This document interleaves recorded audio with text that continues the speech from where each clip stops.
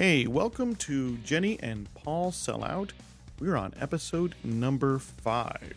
And this is Paul giving you the introduction here, letting you know that today's topic is Jack White, the man behind such bands as the White Stripes, the Dead Weather, and the Raconteurs.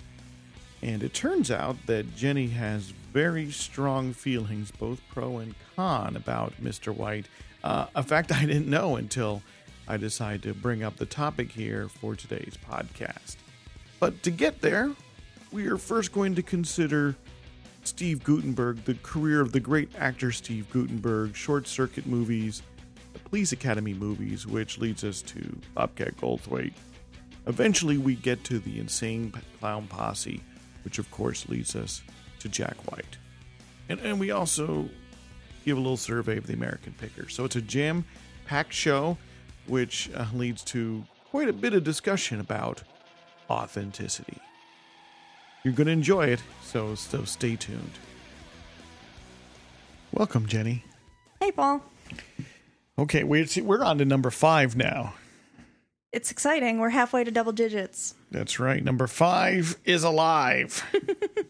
It's my favorite robot. It's the Steve Guttenberg was in that, wasn't he? He was in the first one. He is missing in the second one. Because he became too big for his britches. He moved to Oregon. That's the cover story. Well, that's the cover story. I haven't seen it in so many years. The second one is a really good one, but it's with man, I can't think of his name. But it's clearly like when I was a kid and I saw it, I thought it was New York, and they definitely try and imply it's New York. And they use on Broadway is like the key denouement of that movie. Mm-hmm. But it's clearly Toronto. Like if you watch it now, you're like, oh, this is just Canada. Just Canada. Yeah, I felt cheated. It's sort of like, it's just sex. It's just Canada. It's just Canada. It's just Canada. Oh, the goot. I wasted too many hours considering the great career of Steve Guttenberg, because he was such the big star there in the 80s. He was a bankable box office draw, and then poof. It's like a couple 3 Men and a Babies, and he's gone. Yeah, well, when I was coming back from Turkey on Turkish Airlines, they had every single Police Academy film, like up to like 13 or something. Yeah, and he quit somewhere around 3, he did, right? But yeah, I mean, Mahoney is the key to that series, in my opinion. But I think it was interesting to me that would be like the whole series you would want to put on a plane in 2011. Or I guess it was 2012. So yeah, that's. And does it even cut across cultures that well? I don't know. Or like, yeah, the idea that you're like, everyone will want to watch this. Yeah, and Michael, is it Michael Watson? Is he the guy? The guy makes the mouth noises. Is how long does he stick around? I don't remember. Because you with me saw we saw Bobcat Goldthwait do his stand up last year here in Chicago, and he definitely he's going to have to think up a new hour for his next stand up tour, but spends a lot of time sort of basically saying, yeah, I'm the Police Academy guy, and I don't do that anymore. He is playing. I just saw this the other day. He's playing Bonnaroo. Well, he opened for Nirvana. On Nirvana's last tour. I mean, really high people in the middle of like 120 degree. Kentucky doesn't seem like the Bobcat Goldthwait place. I'm sure he just needs the money. Oh no, I mean, I get why he's doing it. That's not the part I'm confused about. Why he got booked? Yeah, I don't know. I just don't get why they are like, who we're gonna put 2 hours on stage. It's also like 2 hours. Wow. Because he's only got an hour, really. He's got a good hour. It's a Q&A. Well, he did a Reddit Q&A. Really? Yeah, recently. It was pretty good. A lot of the same questions and answers that he's been giving on the podcast circuit and his stand-up. But, he's a pretty upfront, straightforward kind of guy. So he's kind of fun for a Q&A because he will really tell you what he thinks. I mean, at this point, he's reasonably humble as well because he knows he's Bobcat Goldthwait. Like he's not under any denial as to what his career arc is, even if it's true that Dustin Diamond. He's no Dustin Diamond. That's true. I think really thinks he's awesome. Yeah, I can't even quite get there because Saved by the Bell is a little bit outside of my ken. It was a little old, it was a little creepy for me to be watching Saved by the Bell. I mean, certainly was the kind of thing that if you if you poked your head into enough dorm rooms when I was in college, somebody would be watching Saved by the Bell, and they would be having some deep conversation over which girl was hotter. But nevertheless, and then they go, well, but of course, as soon as they turn 18, and you're like, well, they are 18. Maybe Elizabeth Berkley is the new Kip Winger. So we've now discussed her on 2 episodes. I have no Elizabeth Berkley trivia. No, none whatsoever. Did we 2 episodes? This episode and a different episode. Yeah, no, we came up in the in number 3. Yes. Okay, that's 2, I guess. Okay, I was 1 like plus 2 previously ones is 2. All right, I can't. Yeah, I hope Dustin Diamond doesn't come up very much. But I don't know where we were going with the Bobcat Goldthwait. Because he's in Police Academy. He is in Police Academy. I have run into Dustin Diamond. I had a celebrity sighting of Dustin Diamond once in New York, and it was outside of the Guggenheim. We went to dinner at a sort of fancy restaurant, and he was in it was a Persian restaurant, and he walked out with his hand in a girl's pants. Literally, it was like a fancy restaurant. Like from behind, I hope? Yeah, from behind. Okay, well, and she was wearing like some jogging pants that had a word on the ass, probably pink, I'm not sure. And everyone it said insert here. Yeah, and everyone in the restaurant was like classy. But I think most people did not know who Dustin Diamond was. But it's Manhattan. It's a tough crowd. Well, and they don't own televisions there. It was like kind of rich people. We were definitely the youngest people by like 15 years. So yeah. So I mean, and the creepy old guys who used to watch Saved by the Bell weren't going to admit that they knew who Dustin Diamond was. See, Screech is probably not their favorite character. But I would say that Bobcat was one of the reasons to watch at least the Police Academy 2 and 3, because he's not in Police Academy 1, which is the lesser of the films. Number 2 is the best. It's also 2 is the best because that's when they introduced Booger. Yeah, well, that's what I was going to say. It's Booger and Bobcat really brought something to the series that was missing up to then. They really completed that ensemble. I felt it was a real rehash of his Revenge of the Nerds character. It is, sure. Just like Bobcat is the rehash of every Bobcat character. Although my favorite Bobcat movie is Burglar with Whoopi Goldberg. I haven't seen that. It's worth a viewing. I mean, like all of the Whoopi Goldberg mid 80s movies, it's not a particularly good film, but the few throwaway lines that Bobcat gets in are priceless. They're all really good. With G.W. Bailey, another great, who's also in the Police Academy movies. He was the sergeant. Oh, right. Yeah, you're right. That's right. And he is also in Burglar. So I guess Bobcat and he moved over. I would love to ask Bobcat more about the Burglar movie, working with Whoopi Goldberg. Burglar is definitely better than Jumpin' Jack Flash. Yeah. You should have got in on that Reddit then. But you're competing with all the nerds. I don't got time for that nonsense. Yeah. I competed with the nerds enough. I don't need any more nerd competition. That's true. We just get our own podcast. Damn it, we own this shit. We own it. So what are we talking about today? What the fuck are we talking about today? Well, in casting them out for ideas, I think we haven't really done justice to the fact that you are the preeminent authority on juggalos.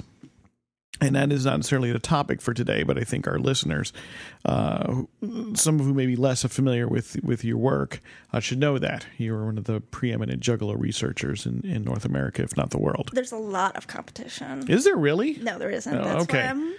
Well, nevertheless, maybe there will be competition now, right? I mean, you'll have started a new subgenre of amateur anthropology. I'm told there's a 33 1/3 coming out, so...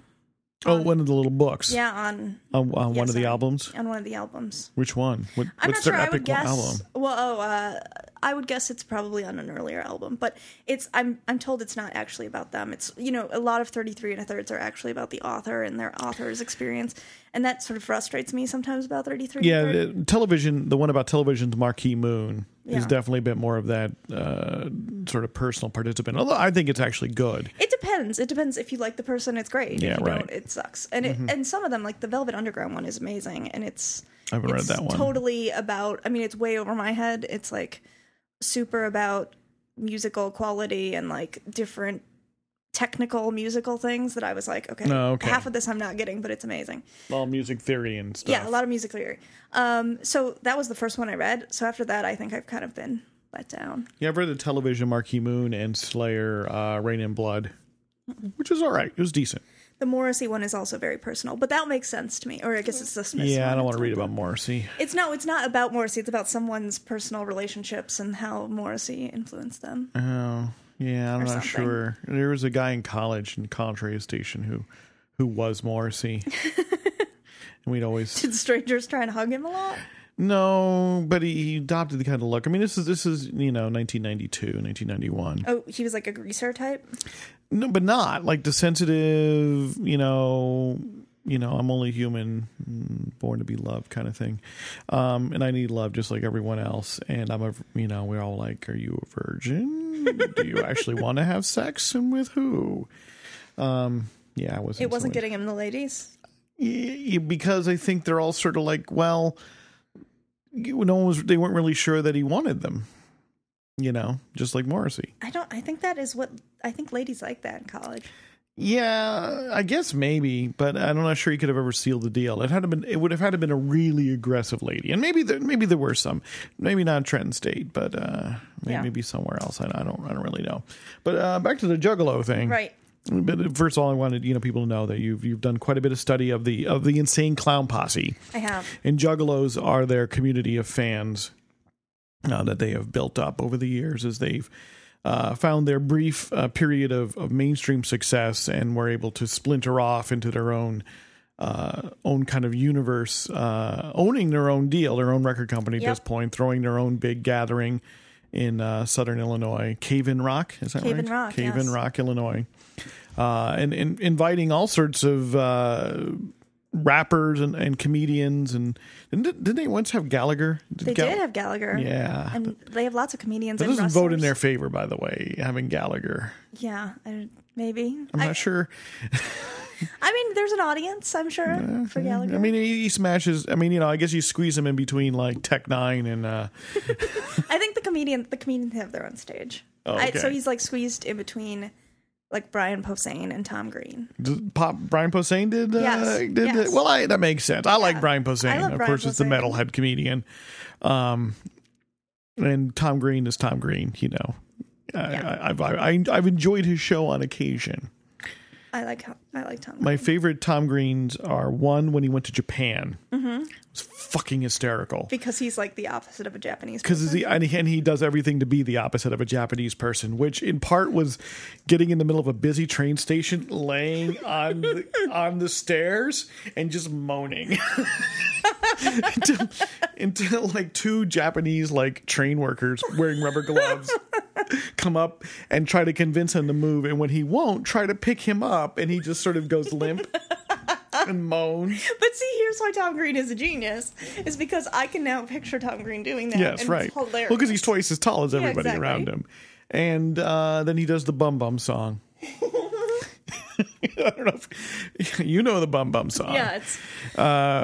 Which, of course, to this day, so it's a rap song, roughly, and it goes, bum is onto this, bum is onto that, and about poo, and it's childish and it's silly, but it's Tom Green, so it's funny, and I can't help now, whenever I'm at IKEA, or I walk by a Volvo, or when I've been by the Swedish consulate in the DC, bum is on the Swedish.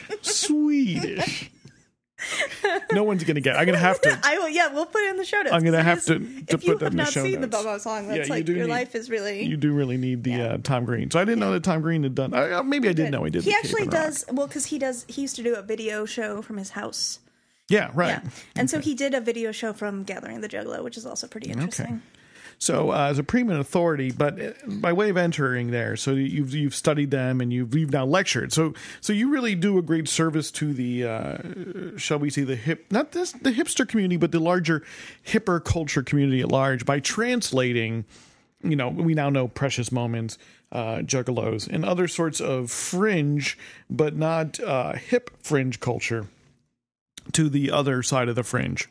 Yes. So to speak. I'm willing to do a lot of research on things that no one wants to interact with those people, but they would like to know what their thing's about. Mm-hmm. And I believe you, because you've been to the Gathering. I believe you. I've not been to the Gathering. I thought you went to the Gathering. No, there's lies. I've only been to concerts. Oh, I thought you'd been to the Outdoor Gathering. events are not my bag, but I would go but I can find no one to go with me. Yeah, I'm not signing up. Podcast listeners, if you would like a free tour of the Gathering by myself, I will provide that. So if you drive me there. In part, it has nothing to do with the fact that it's Juggalos, because I'm really not signing up for Bonnaroo either. Right. No, I hate outdoor festivals. I'm okay with an outdoor festival as long as I get to go home. Well, so you can leave and just go to a nearby hotel. No, in buttfuck Illinois. Yeah, no, but or Kentucky. Or Kentucky. But there are hotels, and you know who stays at the hotels? All of the entertainers. So that's kind of awesome, because you get to hang out with Tech Nine or something. Ice Cube will be next door. Yeah, how cool would that be? That sounds like hanging out at the nearby hotel sounds like a way cooler event than But I'm hanging so out disappointed in Ice Cube. I think apparently they pay ridiculously Of course well. they do. Yeah. Because, the thing, so one, it's I don't really want to do like that festival. And two, I can try and, you've helped me try and find something to respect about the ICP and their fans. But yet I don't really want to hang out with like 10, 15,000 of them or however many. I can understand that. It'd be a bit much. Plus, I've seen photos, and some of the photos, they frighten me. Understandable. So I don't know why I thought you'd been to the Gathering. I don't know. All right. Well, that's all right. But you've been to a concert, and I've been several. Yeah. You've been doused with Faygo. I have. I've befriended some juggalos at concerts. But one of the things that brought me in is, so this is the connection for today's show, which took us a little while to get there. Yeah, seriously. I'm being very Merlin Man today. You are. I'm feeling a little ADD. I sent you an article in Spin magazine. Sure. Where they went to Violent J's house. It was a great article. And then on the sidebar on the Webs thing, it was a story. Jack White kind of defends himself for producing a single with the ICP. Yes. And I'm like, well, that's kind of curious. I missed that. It happened last fall, yes. But clearly I'm not too plugged in. Yeah. So the background is they produced a rap song based on a Mozart song. The one it's in German, "Lick My Ass." Exactly. So there's like 3 elements of weirdness, I think, in that. Right. But if you're gonna do "Lick My Ass," which is something like licking mine ass or something. Yeah. It's pretty easy to figure out. Oh, it came out on 7-inch as well. Oh, of course, on Jack White's label. Yeah, I'm certain it does. It's probably at that record store. It is actually at that record store. That's the only reason I know that they have 7 inches. Have you bought it? No, I just walk by it every day. I just look at it and I'm like, I don't need that, but I do need that. If you buy it, I mean, you can. Maybe I'll go home and buy it tonight. I will buy it from you. We'll expense it. We'll expense it to the podcast, to our great income. Yeah. So I haven't heard it. I'll have to go look it up on the YouTubes. It's not very good. No, okay. Let's do but that. you should listen to it. Because the thing is that Jack White gets a lot of shit. It's interesting because the White Stripes sort of came out of this garage rock kind of grease rock kind of. So the topic being Jack White. Jack White, roughly, with other things, came out of the gunk punk underground, as it has been called. It is the garage rock scene, which was fairly big, especially in like Michigan, Lower Michigan, and Ohio, and the Midwest, and had bands like the New Bomb Turks, which was kind of a gunk punk. So, influenced by garage rock, but sped up faster in a lot of cases. And the lead singer for the New Bomb Turks, so the band I love, by the way, Eric Davidson, wrote a book that came out about 1.5 years ago called We'll Never Learn, Tales from the Gunk Punk Underground. And it's kind of, about all the bands he's known, sort of semi-autobiographical about being on tour. And he doesn't shit on Jack White, but most of the other bands quoted shit on Jack White, basically saying, that the White Stripes kind of took influence from that whole scene, distilled it, cleaned it up, and turned themselves into major label stars. So like Elvis? Basically like Elvis, right? Yeah, except there were no color lines crossed there. Sure. And then, and it seems like Jack White is one of these musicians, rock stars, so to speak, who periodically the sort of hipper contingents in the music world both sort of love, and then they also love to shit on him. And it's by turns, and you can never really predict whether he's going to be the darling of the moment or people are shitting on him for something. Mm-hmm. And I find that kind of fascinating. I myself have no particular opinion of the fellow. I like some White Stripes music. I like some Dead Weather. I think some of it's pretty good. I'm not a huge fan. I never have been, but I find things to like about it. And then I'm just kind of fascinated at how polarizing he is. Yeah, I have intense opinions. You do? Okay. I do. So that's why you wanted to go with it. Well, so I would say that the first couple albums, like I remember the first time I heard the White Stripes. I loved those two albums. I was like coding at the time. I didn't like my job, and they got me through that, and I loved them. And I would say that I love country music, and Jack White has done a really amazing job producing. Working Loretta Lynn. Yeah, and Wanda Jackson, and lots of old school country stars, and I mean, I think those albums are great. But I think I would say, and I don't mean this sort of in passing, I think he's a genius, and it might be in production that he's a genius, but I think he's a genius. However, I think he's a terrible person. I think he's pretty misogynist, and okay. I think that he just has he's like the try-hardiest try-hard in try-hardia. I think like nothing he does is authentic, and I think he by the people he chooses to produce, I feel like he is the phrase I use would be authenticity vampire. And I think that's exactly what like the folks who are from the sort of garage punk underground scene from like the early 90s would make that same critique. Right, like I don't have a problem that he was in a certain group of style of music, and he sort of distilled that essence into something that was more pop influenced, and everyone liked it. Like that to me isn't and then a people problem. said he was kind of a dick. I mean, I think is part of it as well. They feel like he wasn't he stole liberally and didn't acknowledge when he did. Yeah, but I mean, I guess I don't think like having a more generic band of a genre makes you a thief. Mm-hmm. I mean, usually it makes you unsuccessful. So, I mean, I think had he done that and been unsuccessful, no one would have cared, right? Like, they only care because he was successful. Now, of course, authenticity is a very problematic concept in and of itself there, Jenny. No, it's totally true, but I feel like, so, I mean, if you just think about how much time he spends thinking about what he wears, right? I don't know. I'm not over his house when he gets dressed. Right, but I mean, like, the color schemes. The image. Well, I mean, but how is that so different from, when the Beatles were in their mop top phase? How is that so different from the Temptations all wearing these beautiful white suits? Because they didn't wear beautiful white suits at all times, like when they're at their house.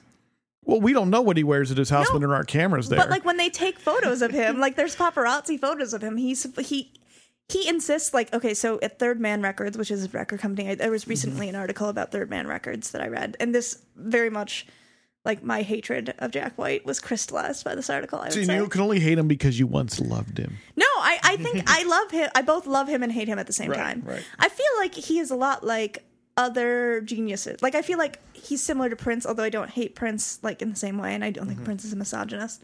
But, like, that he's obsessively doing all of these things all of the time, and some of the things, the great majority of things he does, I think, are pretty genius. Like, I think reviving these country stars, at least with the Loretta Lynn album, I think he does it in a way that, I mean, she would have never done an album like that, right? Mm-hmm. So it's like this great person who gets revived, and in a way that they would, there wouldn't ever be electronic music on a Loretta Lynn album. But on the other hand, like, at Third Man Records, everyone has to wear yellow and black, and if the girls wear pants, they get fined. And if they don't wear yellow and black, they get fined. And but someone might say, instead, he has an artistic vision, and he is aware and understands that there's no way for him to be quote unquote authentic, because there's an expectation of him now, and that, as a rock star, which I think he would recognize he benefits from. And so then why not just acknowledge that you're always on, acknowledge that whatever you touch is going to be viewed and analyzed just in the same way as it was, if you were a Beatle, right? But only more so because it's almost impossible to hide. Because of just simply the communications apparatus is so omnipresent. Well, yeah, and so why not just acknowledge that he's taking what his existence is and he's implementing it to his own vision. Right, except I think he would say, like in interviews, the whole part about him and Meg White being married. I think that's a key factor. He's just it's a media stunt. I mean, right, but he's like, oh, we said we were siblings so that people wouldn't focus on our relationship, so that they would focus on our music. And if there's anything that Jack White does not want you to focus on, it seems like his music is what it is. I mean, so Detournement, he's just a he's just a magician. Don't here, look at this hand, don't look at the other hand. Right, and why is that problematic? I mean, I don't think it's problematic. I think his misogyny is problematic. Okay, so that's problematic. We should we'll take up the misogyny in a bit. Okay, because I don't want to dismiss that out of hand. Right, I want to take up this other element, because how is that different? I mean, than Sadie and Insane Clown Posse, who certainly put a lot of attention into their image, and even Violent J, Spin is there at his house, right, and he's definitely in makeup. Right, but I mean, I think they're very upfront about it. I don't think that he's as upfront about it. I think he's upfront about what? About the whole image thing. I think. Why do you have to be upfront about it? Why? I mean, why is it you have to be? What is the obligation to be upfront, and for it not to be a ruse, and for it not to be? Oh, you don't have to be upfront. I just think you're a jerk if you're not. Really? Yeah. I mean, I think I think that. The Jack White the idea is I'm this mastermind. I mean, I do think it's probably. I think he might be a sociopath, so I think that's part of it. Well, I mean, it's interesting because I think that projecting an image and maybe fucking with people, I mean, is also, I think, a legitimate artistic endeavor. Totally agree. I don't think he thinks he's fucking with people. I think. Well, we don't know. Right, but I mean, I don't think it's not. It's different. Wearing red and white isn't fucking with people. Okay. Wearing red and white is I have this image and it's our, Sure. I think that he feels like he's crafting a product. Well, he is. Yeah. No, I know he is, but I think he's more about, sadly. But he's certainly not going to cop to it. So he's not copping to it in the same way that the Spice Girls would cop to it, or Kiss would cop to it. He's no different. He's no different than Kiss, or even right? Madonna. Yeah, so, exactly. So what you're telling me is it's the fact that he doesn't at least publicly cop to his image manufacture. And not only that, I think that he would be far more we're way better than Kiss. I mean, I think they are way better than Kiss, but I feel like he would be oh, I'm an artist. Whereas Kiss would not be an artist because of their manufacturing. Which we're projecting. No one's asked him, what he thinks of Kiss. But I mean, the arguments you're making here against Jack White are in a lot of ways the same arguments someone would make against even the Precious Moments. That there's an artifice here, and it's claiming to be something, and then there's this other story, but at the same time, we say, oh, well, there's this, beautiful, sad story behind the Precious Moments figures that they're based on dead children. But he's also raking in the loot, and he's got a theme park, which is really fucked up out in the middle of Missouri. And it seems, on the one message of the raking in the loot in a theme park in Missouri with all this strange Christian-themed stuff seems to undermine the other message of honoring the memory of these dead children. See, I don't think that those are a problem. I don't think that those are See, I see Jack White in the same bucket. I see them in the same bucket. But there's earnestness in the making of Precious Moments, and I don't feel like there's earnestness in the making of Jack White. So albums. what is to beg the question, what is the importance of being earnest? By the way, one of my very favorite dramas in the plays in the English language. I think the problem for me is that he's using people who are super earnest. So who are these people? Like Loretta, Wanda Jackson and Loretta Lynn. Is it not possible that they know what they're getting into and they're reaping benefit? That's part of it, is that like when they talk to those people, they're always like, "Oh, Jack's the greatest." Eee. Like they think he's the greatest guy ever. Well, and so I mean, really hate Jack White. Okay. Well, this is why we're talking about it. I know. I just really hate him. Like, that's why I'm pushing you on it. And, no, I understand. And you know, I think that hating him or liking him either way, right? I mean, at some point when it comes to anybody, whether it's someone who is in the room with you, someone who you know personally, or someone who's a celebrity, I mean, sometimes it's visceral, right? They're just aspects of somebody that you know, and I'm not even going to sit here and say, oh, I think I told you I was sort of indifferent to Jack White. Right, exactly. I was more fascinated by people's violent reactions to him than I am. But I also love Jack White. Right, you like his work in particular. Yeah, and I think I like his vision. You know, I mean, I saw him on American Pickers. Yeah, right. He was on American Pickers, which is also like an authentic vampire show, like where they steal like poor old people's shit. See, I don't. So for anyone who hasn't seen American Pickers, it's on the History Channel with a very attractive host. They buy, co-host. Yes, right there. The guys are kind of ugly. No, the co-host, she is attractive, but I think the one guy is attractive. The tall guy? The tall guy. Really? You know. I guess he's got he's not ugly. He's got a certain kind of quirky handsomeness, I suppose.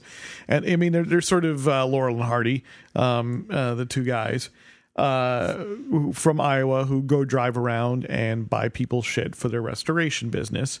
And then they have the roller derby kind of punk girl who hangs out in a shop. What's her name? I forget. I don't remember.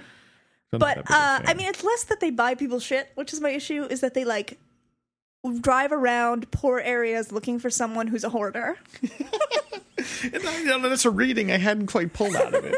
Because the way I often look at it, because when I'm watching it, I'm often like, just sell them the fucking stuff, guy. What the hell are you doing with it? That's the way I feel about it. Because that person has a disorder that makes them hoard. You know, but see, I'm going to challenge this notion of hoarding. I am. I'm going to challenge it. Because what is the difference between a collector and a hoarder? What is that line? And to me, the only line, it becomes shitty things. No, it only becomes disordered when you no longer have room for person. No, I think it's also if your collection is so much and is so not organized that you're destroying the historical things you're collecting. That seems like it's a problem. Well, you're not destroying them unless you're just not simply tending to them. But in fact, I mean, but so much I think of sort of the archives of American artifacture. That's not a right word, is it? Doesn't really exist. Of American artifacts, we wouldn't have it if it weren't for hoarders, because the fucking neat freak would have just thrown it away. Or it could be in a museum. No, but more likely. Oh, right. Like, I understand what you're saying. More likely, it would have just been tossed. I mean, in fact, the reason why there's probably any decent archive of ephemera to begin with is because of fucking hoarders. I don't have a problem with the hoarder. I have a problem with the American picker. Well, so what's the problem, though? I see it as a very, very synergistic relationship. Here you have a hoarder. Because I think the American picker is trading on the ability of getting this person on TV to give them sort of a shoddy deal. Because on the show, they're always like, well, I'll break the ice with something shitty. They buy so the MO is they try and buy an awesome thing, and it's usually like a super awesome thing. It's like some car or something, a pinball machine, yeah, it's something great, something. But it's usually something that needs work. Sure, but it's worth like $5,000. Say this is not always, but this is the ones I have a problem with. And they pay basic, but they don't. I mean, for a dealer kind of situation, they're usually paying on the order of 50%. And actually 50% in any kind of resale deal is a good deal because they're taking all the risk. They got to fix it up. They got to get it. So I never seen anyone get taken. I wouldn't have a problem if those people had called. So sometimes on the show, someone calls him and is like, I got all this stuff I need to sell. That's fine. My issue is when he goes to like poor people's houses and sort of like, well, you go looking for a barn full of shit. Yeah, exactly. And then is like, and like basically bullies them into selling him. I don't know that they get bullied into selling. I don't know. I'm not so convinced of this narrative yet. Because I see them as like, the guy walks in and now they get $1,500. If there wasn't a camera there, do you think those people would do that? Sell those things? I'm sure they would, because this guy had a business before he had the show. So the American Pickers guys, the tall guy, whatever his name is, he shot the pilot. So that was his business. And after seeing Antiques Roadshow and shows like that, he became absolutely convinced that what he did for a living would be interesting to him and that he and Frank would be interesting. So he went out and he contracted and he shot his own pilot and shopped it around. So he was in the business. Like, all those people were not hired. That was actually his business, but it's not a matter of producer coming to him. He was savvy enough to see that there was a show. Thinking about it, the issue I also have is a lot of times what they do, because a big part of their business is signs. Mm-hmm. So I guess this is a twofold issue. One, the sign thing, they look for signs that are messed up, so that they could sell them to, like, Chili's, so that Chili's can have signs that look old. We don't know that. No, they know. They talk about it in the show. Really? They really do. Okay, they really so do. fine. And so that's sort of, again, that, like, manufactured, this is so old. Authenticity, Jenny. I know, it's a problem for me. It's a very problematic concept. And the other issue for me is that it's, like, buying, sort of driving up the prices for things that... the idea, I mean, I think this happens, like, if you see taxidermy, if you go to San Francisco and try and buy taxidermy, because that's what I do. It's like $100 billion. Well, if I'm going to buy taxidermy, I'm going to go to, like, fucking Calgary. No, clearly. I'm going to go to, like, Beaver Dam. But that's the thing, is, like, there it's like a hip eccentricity. Sure. So I think that's sort of what he's doing too. He goes to, like, the middle of nowhere and buys, like, an old gas pump and then marks it up 400%. He doesn't mark it up 400%, but he has to clean it up, and he takes. I mean, and someone in that situation, you take a risk. It's the same thing like you go to the used bookstore and you want to sell back your book, and you get a quarter of cover price, right? Because they're only going to sell for half cover price. I mean, this is the way these things work. Yeah, but it's not like going to the bookstore, because that's in the same place where he's taking it to a different market where. No, I mean, I understand. It's like I feel bad for the people he buys things I don't feel bad at all. I feel like totally they're making out with thousands of dollars they didn't have before. And that's the worst part, is that they're happy about it. Well, because they didn't have to. I mean, it's too bad that they don't know. I feel bad for them. It's too bad that they don't know they can go make this money. But I mean, all of capitalism, and I'm willing to throw out capital. I'm willing to flush capitalism down the toilet. All of capitalism is about manipulating markets. It's all about finding or creating value or transferring value. Yeah, but he makes the antiques market more rapey, and I don't like it. I think the antiques market was always rapey. I know, but I think he makes it. It's like it's a show based on the entertainment of how rural people getting raped is fun. It's not always rural people. It's not always. It's not. No, sometimes. No, and I think the collectors that he buys from, that I'm fine with. Yeah. Because those people know about their collections. But you think of those people, they weren't going to get the money in the first place. And all they had was this shitty stuff. Yeah, but I feel also bad for the person who pays, like, 100% more for that gas pump as well. But they didn't have to go drive through backwoods Kentucky in a van with Frank. I understand your point. It just makes me, seriously, I would pay a lot of money to not go anywhere. This is what record dealers have to go through because so many times the fines. It's different because of the temporal situation. No, because record dealers often, the guys who go around, they go around, they look through the classifieds, they follow leads of collectors. It's not like those guys, those collectors. Well, I think records and books are different because usually people who are selling those books know what they are. No. So many of the reason so many old dusty blues and soul sides have ever been re-released is because some guy went down to the goddamn Delta and literally went house to house and said, "You got any records?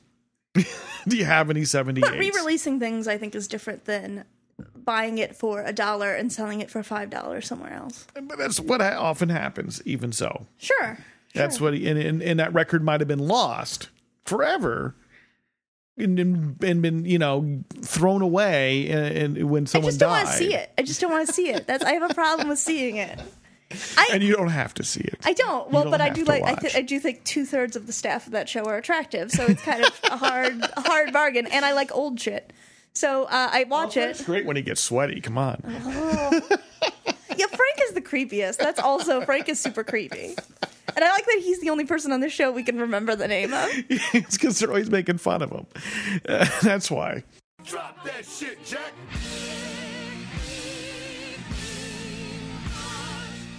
Hey there, welcome to the halfway point of our podcast. Jenny and Paul sell out.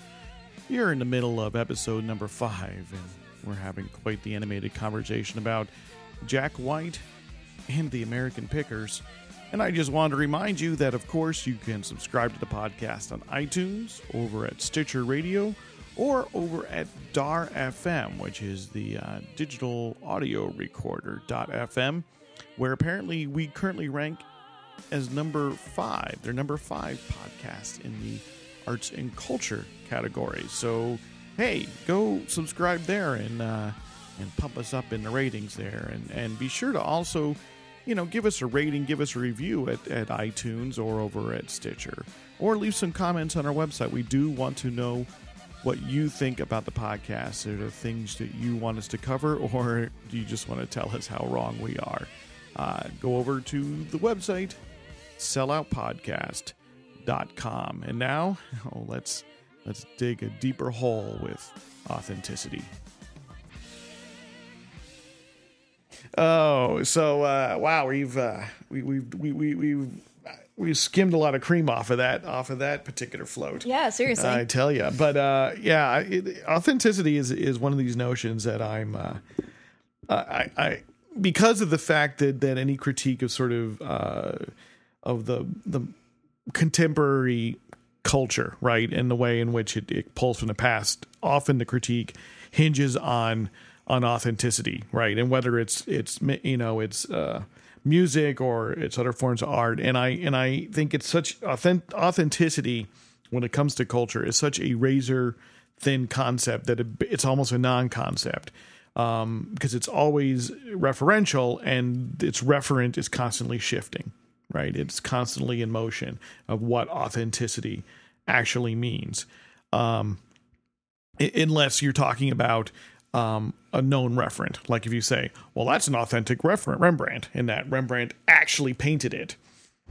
Sure, we can talk in that terms, right. But to say that someone is trafficking in authenticity, because Loretta Lynn may not have been considered authentic, in 1958. I think Loretta Lynn was very authentic in 1958. But yet not. I mean, that's a certain narrative. Just putting, yes, sure, the coal miner's daughter. I've seen the movie. Yeah, sure, right. but yet that kind of authenticity was not necessarily what people were going for then, right? I mean, it would have been, well, she's poor coal trash, right? Which was not what people were necessarily looking for. Yeah, you want to hide that you're poor coal trash, right? I mean, and that's also so it's authentic now, and that's exactly like the whole idea that he's like, I moved to Nashville, and I mean, he's in that Nashville scene now. I feel like that it's just so. I think everything he does is and yet now rock stars are moving to Nashville. He's not alone. I love Nashville, but everything he does is such a calculated, like everything he does seems so calculated to only make people be like, I wonder why Jack White did that. Jack White's so brilliant. So what it is he's doing, he's very good at. I'm not saying he's not brilliant. So now I want to follow up though. With the misogyny accusation, sure. And again, I come at this not arguing because I honestly don't know what adds up to making a misogynist. So I'm naive to this point. Well, I think I was listening to Distyle, if that's I don't know, is that how you pronounce it? Distyle. Today, and I mean the first 3 songs are all like about like shut up woman. But anyway, which I hadn't noticed, but I was listening to it. Do you know I don't hear lyrics? Well, okay. I only listen to lyrics, probably. Yeah, so. Like literally, and this is not a choice. In the same way, if you've ever noticed, like sometimes in bars, I kind of look like I don't really know what everyone's saying because it's really loud because I don't know what you're saying. I don't, for whatever reason, I have a very hard time picking out voices in din, and so singers in music, unless they really articulate well, are just blah, blah, blah, blah, blah, blah. I'm the guy who hears there's a bathroom on the right. I'm that guy. So, yeah. I mean, he has a song called You're Pretty Good Looking for a Girl. Yeah. It's just, yeah, I don't know. But so that's a very basic thing. But the thing that really got me super angry was there was a New York Times article recently. Well, I think also the way he treats Meg, or treated Meg. Yeah, I don't know. How did he treat Meg? I mean, it just seemed like she was very. I mean, he basically like set up this person with anxiety because they had to cancel a bunch of their tours because of her anxiety. He set up this person with anxiety who had never played a musical instrument to be like the focal musical instrument in a very popular band. How did they come together? They were married. Oh, they were really married. Yeah, they were really married. Okay. So he took her name. Okay. And now he took her name and they got divorced, and so he keeps her name and his kids have that name. That's sort of weird to me too. Women do that all the time, though. Keep the name. But his kids have her name, even though he's married to some other woman. I don't know this. Yeah, so he's sorry. married. I really just don't know very much about him. Okay, so Jack Gillis married Meg White. They formed the White Stripes. And then after the White Stripes, they get divorced. Or at some point during the White Stripes, they get divorced. Then he marries Karen Elson, who's this model, and he makes her become redheaded. He definitely, and he won't let her wear certain colors. Like, that sort of stuff where you're like, you have to wear certain colors as my wife is sort of, it's like Howard Hughesian crazy. Yeah. And also like misogynistic, especially if your wife is in fashion. That seems like that's her job, right? Mm. And then they had kids, Scarlett and Henry, I think. I looked this up earlier. He named his child Scarlett. I mean, that's painful because first of all, it's part of this whole Nashville like thing, and then it's also red, right? Because he's red and white. And I'm like, oh, come on, you're screwing with the names of your children based on your like weird mythos. He should have named her Apple. Yeah, seriously. But I mean, it's just so like when it comes to your kids, really, you're not going to give up on the weird thing. And so he got married to her in some, I think, pagan ceremony, and Meg White was the like maid of honor. So they're on good terms. They're on good terms. And then so Scarlett and Henry, his kids with Karen, are whites, like Meg, where the name came from, which just seems weird. I don't know. Maybe that's very open-minded of them, but I think that's weird. No, he's clearly a weird cat. I don't think there's anything to argue about. But you almost have to be a weird cat if you're going to choose to be successful in these realms. Because here's something I've noticed about a lot of successful artists, and I don't want to generalize to the extent to say that these are necessary qualities, or to say that it is something which is prevalent, but that much of what commercial success demands of you is a certain type of focus and a certain type of totality, right? Really focusing on the things you want. And it's the kind of focus that I myself don't think I could ever find. Totally. I agree with that. Right. And I've known some folks who weren't necessarily, star quality successful artists, but who I thought were very, very good artists. And they had that kind of focus that I personally can't find, and which also made them occasionally difficult people to deal with. And not difficult like they're assholes so much as that they're flaky, they're hyper-focused on something, they don't know what day or time it is. They forget to do the basics of life, and many times. Right. But whatever it is they focus on, they're very good at. Sure.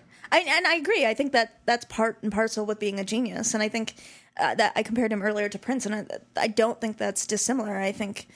Prince is noted for his clothing issues, how angry he gets at certain things, and the complete control he has over music, where his life, and his life, where he produces all this music and he doesn't release it. And I mean, I think Jack White, I know he doesn't think like any sort of electronic enhancement of music is good.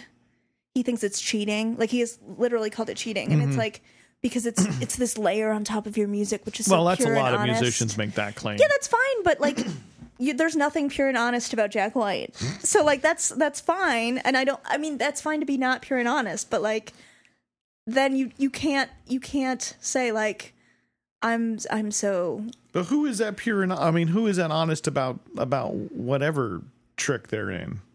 I think the people he has chosen to produce are pretty honest. I mean, I think Wanda Jackson's pretty honest. Like someone who hasn't worked in 20 years, who just did good records and is sitting around. I don't know. I know he's doing something with Beck now. Well, I mean, Beck's not exactly honest. No, I would not say that Beck is honest. I mean, Beck, but I don't think Beck is anything more than what he claims to be. Sure, but can I read you like the thing that makes me hate Jack White more than any phrase or sentence in the world? So they're talking. This is a New York Times article, and they are at Third Man Records.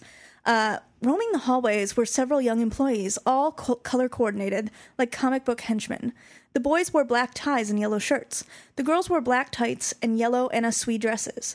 They were also a statistically improbable number of redheads.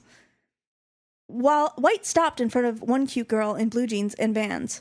"Can you guess which Third Man employee is going to be fined $50 today?" he asked, smiling. Now, that could just be a put on. That could be Mad Men. Like, that's so, like... But is it just a put on? Is it just a put on? Why would any employee choose to wear the same... No office employee in the world... What I'm saying is maybe it's just a put on. They knew the reporter was going to be there, and it's a put on. They all wore those things for one day. Well, right. I mean, if the boss came in and said, "Hey, let's fuck with this guy. Let's, this will be good for business," and so everybody just play along with this. It's a put on. So right, okay, fine. So then it's also inauthentic because he's lying. But then why is that an image that you would want to project? Being a crazy misogynist who's overly like obsessed with colors. I think we might. If everyone thought he was a crazy misogynist, he would be less popular. So clearly not everyone takes that reading, and I'm not disagreeing with your reading. I'm just sort of saying that not everybody is taking that away. I don't. Now again, I have not done a deep investigation of Jack White in his career. I haven't heard a lot of people accuse him of being a misogynist, more so than most male rock stars. I mean, even if he is, I don't. And again, I'm not arguing with you. Oh yeah, no, I understand. I mean, I feel like even if he is not, maybe he is not, I don't know. But why would you want to be covered in the New York Times as someone who's clearly a creepy misogynist? I mean, because you don't see it that way, which may be a problem in and of itself. It's possible to do that as a put on and not also be tuned into how it looks. Yeah, I mean, he calls all of his guitars they're called Jack White's girlfriends. And That's not an unusual position for many guitarists. And each of them has a photo of like a pinup girl on the back, and they each have a name. That's again. I mean, I'm not. I know. I'm not saying that's him. I'm just saying it's so. Like I just get. I'm sorry. I'm really emotional about this. I don't know why. I just get a. And I didn't know this when I know. Yeah, you didn't at all. I walked into it blind. I just feel like the more I learn about Jack White, the more creepy I find him. Mm-hmm. I don't know. His brother makes geodesic domes. That's nice.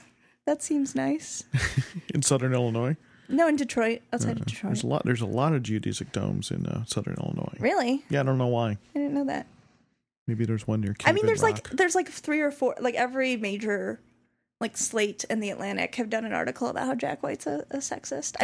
Okay. Not that I think that that's like. No, but that means other people have picked up on it, and these are publications which try to air a sort of mainstream feminist voice as well, in I think a fairly prominent way compared to a lot of other publications. Well, and I would say I don't think Jack White's ever going to be in a band where Jack White's not the controlling member. Well, of at this band, point, yeah, I think that's pretty clear. But I don't think that was ever probably true. I mean, I don't know. I like the White Stripes being his first famous band. That was clearly the. But who gets in a band with someone who can't play an instrument? That seems bizarre, other than like half Japanese, maybe. But they all can't play an instrument yet. Well, I mean, Lydia Lunch couldn't play an instrument when she got started. I mean, there's a lot of the no-wave scene where a good portion of the band couldn't play an instrument. But your band is 2 people. Yeah. Well, she did okay. She did totally okay. She did more than okay. But no, I understand that you've got a little bit of that Svengali control freak kind of thing there, like, which is what makes him. I'm not ready to play with somebody who would actually be willing to challenge me on that level at that point. No, I get it. I get the argument, and I'm not disputing the how it all begins to add up. Right, but I mean, I think that so when he does a really stupid song with ICP. I mean, first of all, it's a shitty song, and he's a great musician. And so the only thing I can think out of that is that's 100% publicity stunt. That and maybe again, what often happens to people as they get more successful is their internal editor gets poorer, so that they're less, they start believing more that whatever they touch is gold, and they become less able to edit. Yeah, I don't know. I mean, I think the stuff he's doing now does seem like all good stuff. And why couldn't the ICP realize it was poop? I think that ICP is going to make money off of it no matter what, because they don't give a shit. Well, I mean, because it's like I think ICP is doing it for the same reason Jack White is doing it in that case, which is this is a hilarious publicity stunt where these two weird bands come together and use a Mozart song. I mean, it's no Lou Reed and Metallica. It is no Lou Reed and Metallica. It's way more listenable than Lou Reed and Metallica, definitely. All right, I doubt that. It's way more. I am, as you know, I am one of the few defenders of the Lulu album. So bad. Which I do actually find listenable, but I mean, I'm a Metal Machine music kind of guy, so I'm willing to... I love Lou Reed, and I think it's unlistenable, but I think... I like Lou Reed. I don't know if I love him. I think I have to, go back to it. I think you can't listen to the whole thing at once. I would say that's in the same way that it's very difficult to listen to all of Metal Machine music at once. But putting on, a side of it, I can do... I mean, there's a certain monotony to it, but I think it's a genius sort of monotony. And I don't know, I still really don't know to what extent Metallica was keyed into what they were involved in. I think Lars maybe knew what he was into. But Lars is the kind of guy who's actually going to go with that.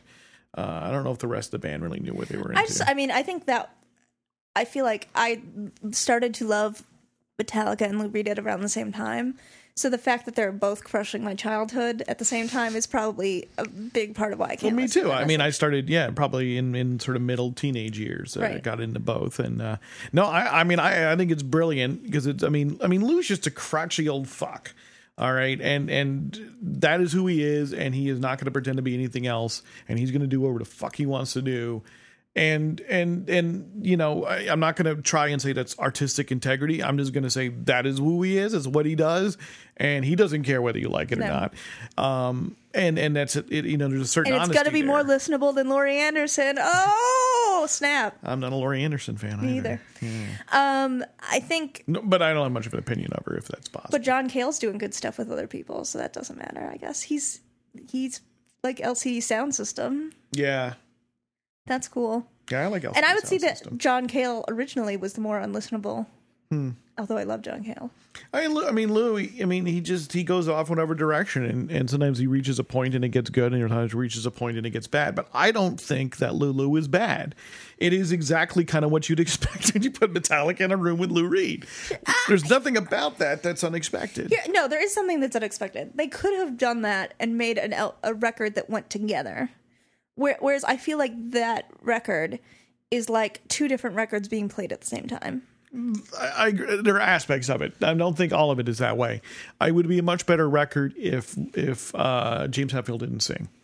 If there were no James Hetfield singing on it, it would be a better record. I do think that exemplifies where they didn't quite mesh. Because the vocal parts don't mesh at all. Yeah. And Lou's just Lou, so he's Louing it up. He's just gonna Lou it up. Hey, he's 72 years old or something. I mean, this is why is Lou Reed still doing albums? That's a good question. I think it's a reasonable question. I mean, because he wants to. I mean, that's why he's still doing albums, and a record company was willing to get the money to do this. Hooked that up? Do you think Lou Reed was like? Do you think Lou Reed knew who Metallica was? Yeah, so they met at the Rock and Roll Hall of Fame concert. Right, but do you think he knew before that? Do you? Think I'm sure he's plugged in. I mean, I don't know that he knew who they were past a certain point.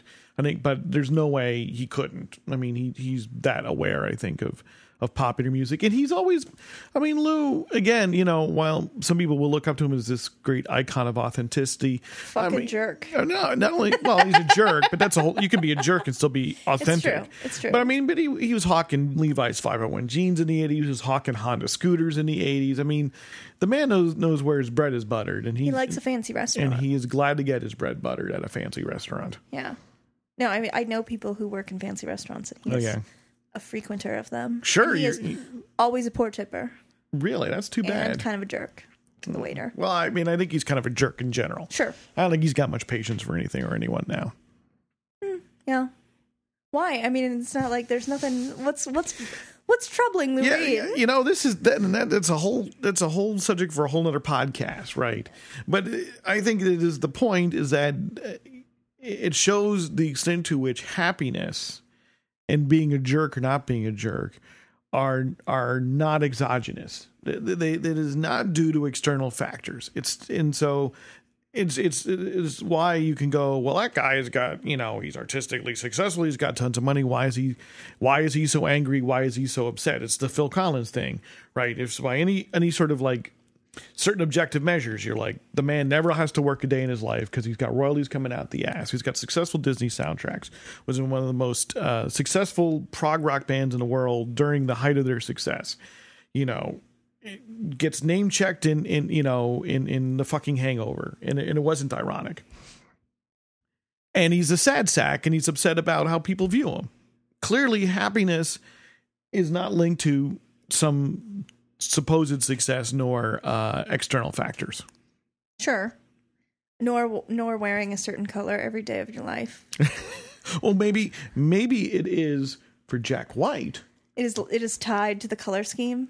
Well, so the Third Man color scheme is based on his upholstery business's color scheme. I didn't know he had an upholstery business. So before he was a professional musician, he was an upholsterer. Okay. And he would everything was yellow and black, and it was called Third Man Upholstery. You know who he needs to hook up with and produce? Stryper. White Stryper, perhaps? No, they were the yellow and black attack. Yeah, I know, but they could be White Stryper. They could White get together. Stryper. It could be like a super group. Oh, yes. Gotta get them on the phone. First of all, we're trademarking. Yeah, well, after this, I'm going to get on the Photoshop. Is what I'm going to get on. White Stryper. I would listen to White Stryper. But so there's this like romantic story about Soldiers how under God's command. Even though Jack White is an amazing upholsterer, he never really broke even because he would waste his money, and he got chastised by people because he would write poetry and put it inside of the upholstery.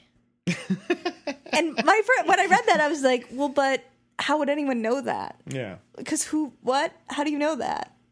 Because your thing's upholstered. It should last like 20 years now. It's on the inside. Yeah, at least 20 years. Yeah. So I think that's some BS, like rewriting. What, really? You think? Yeah. You think maybe someone ginned up that story? Yeah, I think that's total story. I don't know. Yeah. Yeah. I just think he's such a tryhard.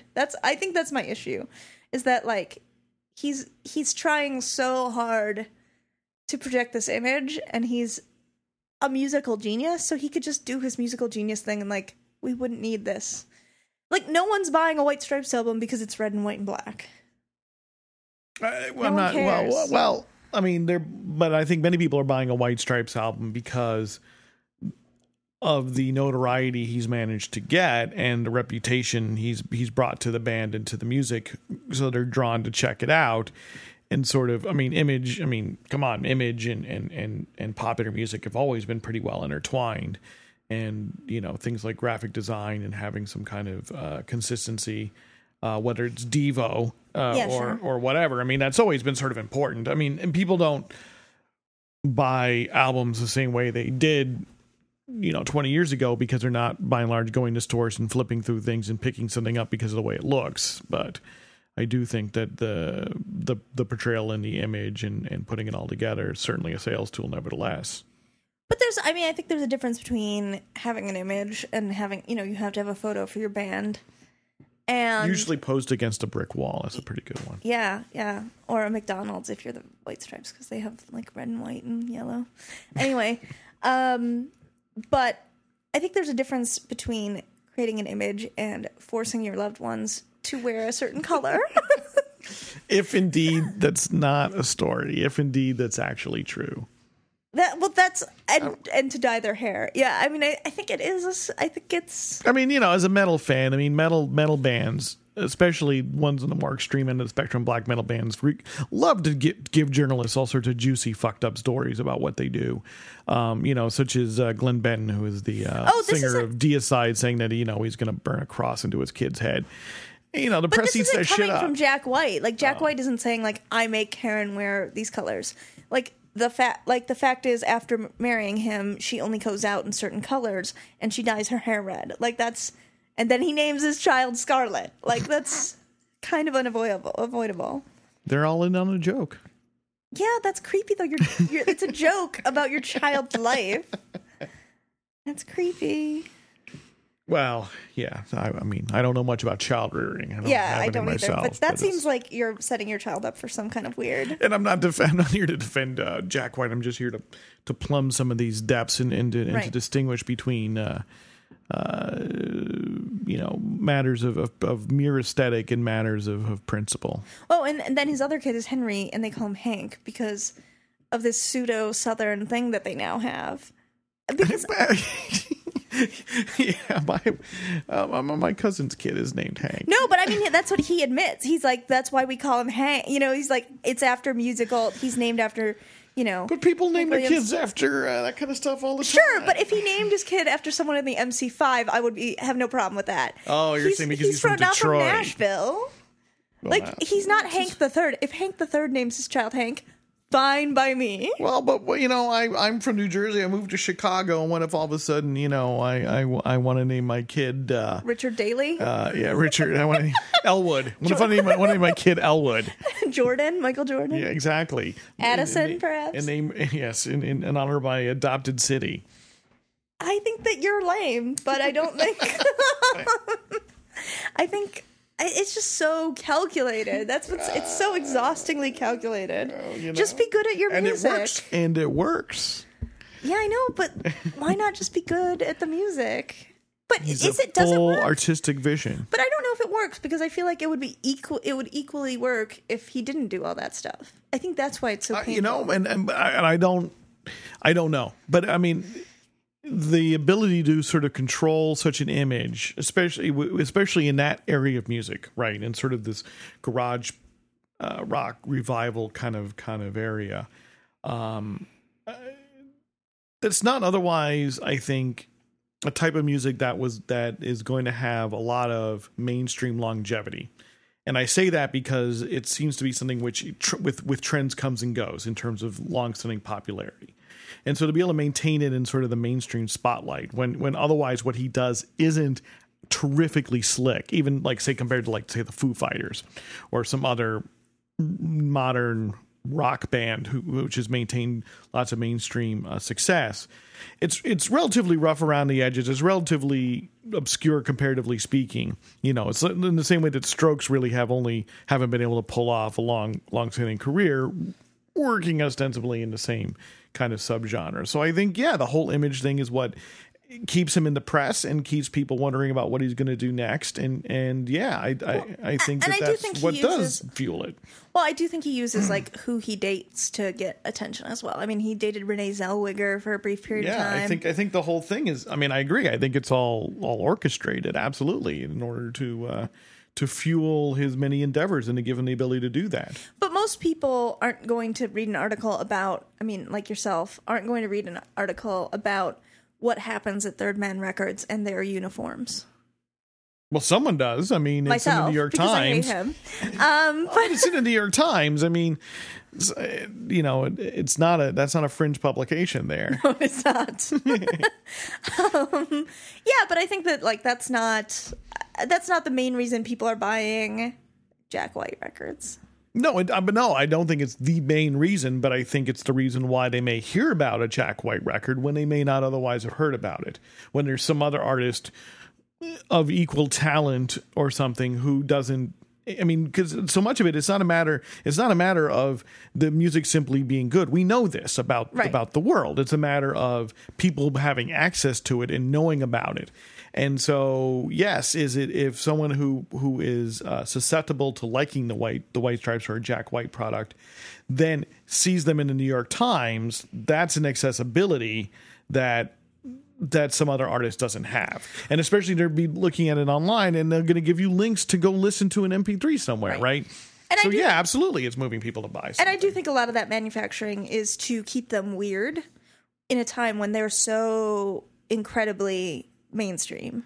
He doesn't seem to be having a good time. he seems to be like thinking so hard about everything. I'm thinking really hard right now. Yeah. We're thinking really hard about our podcast here. It's true. We're going to find some other topics. We'll see if people get pissed off about this one. Am I going we haven't had a good argument yet, angry. so I'm glad. Am I going to be fined for not wearing the uniform to this podcast?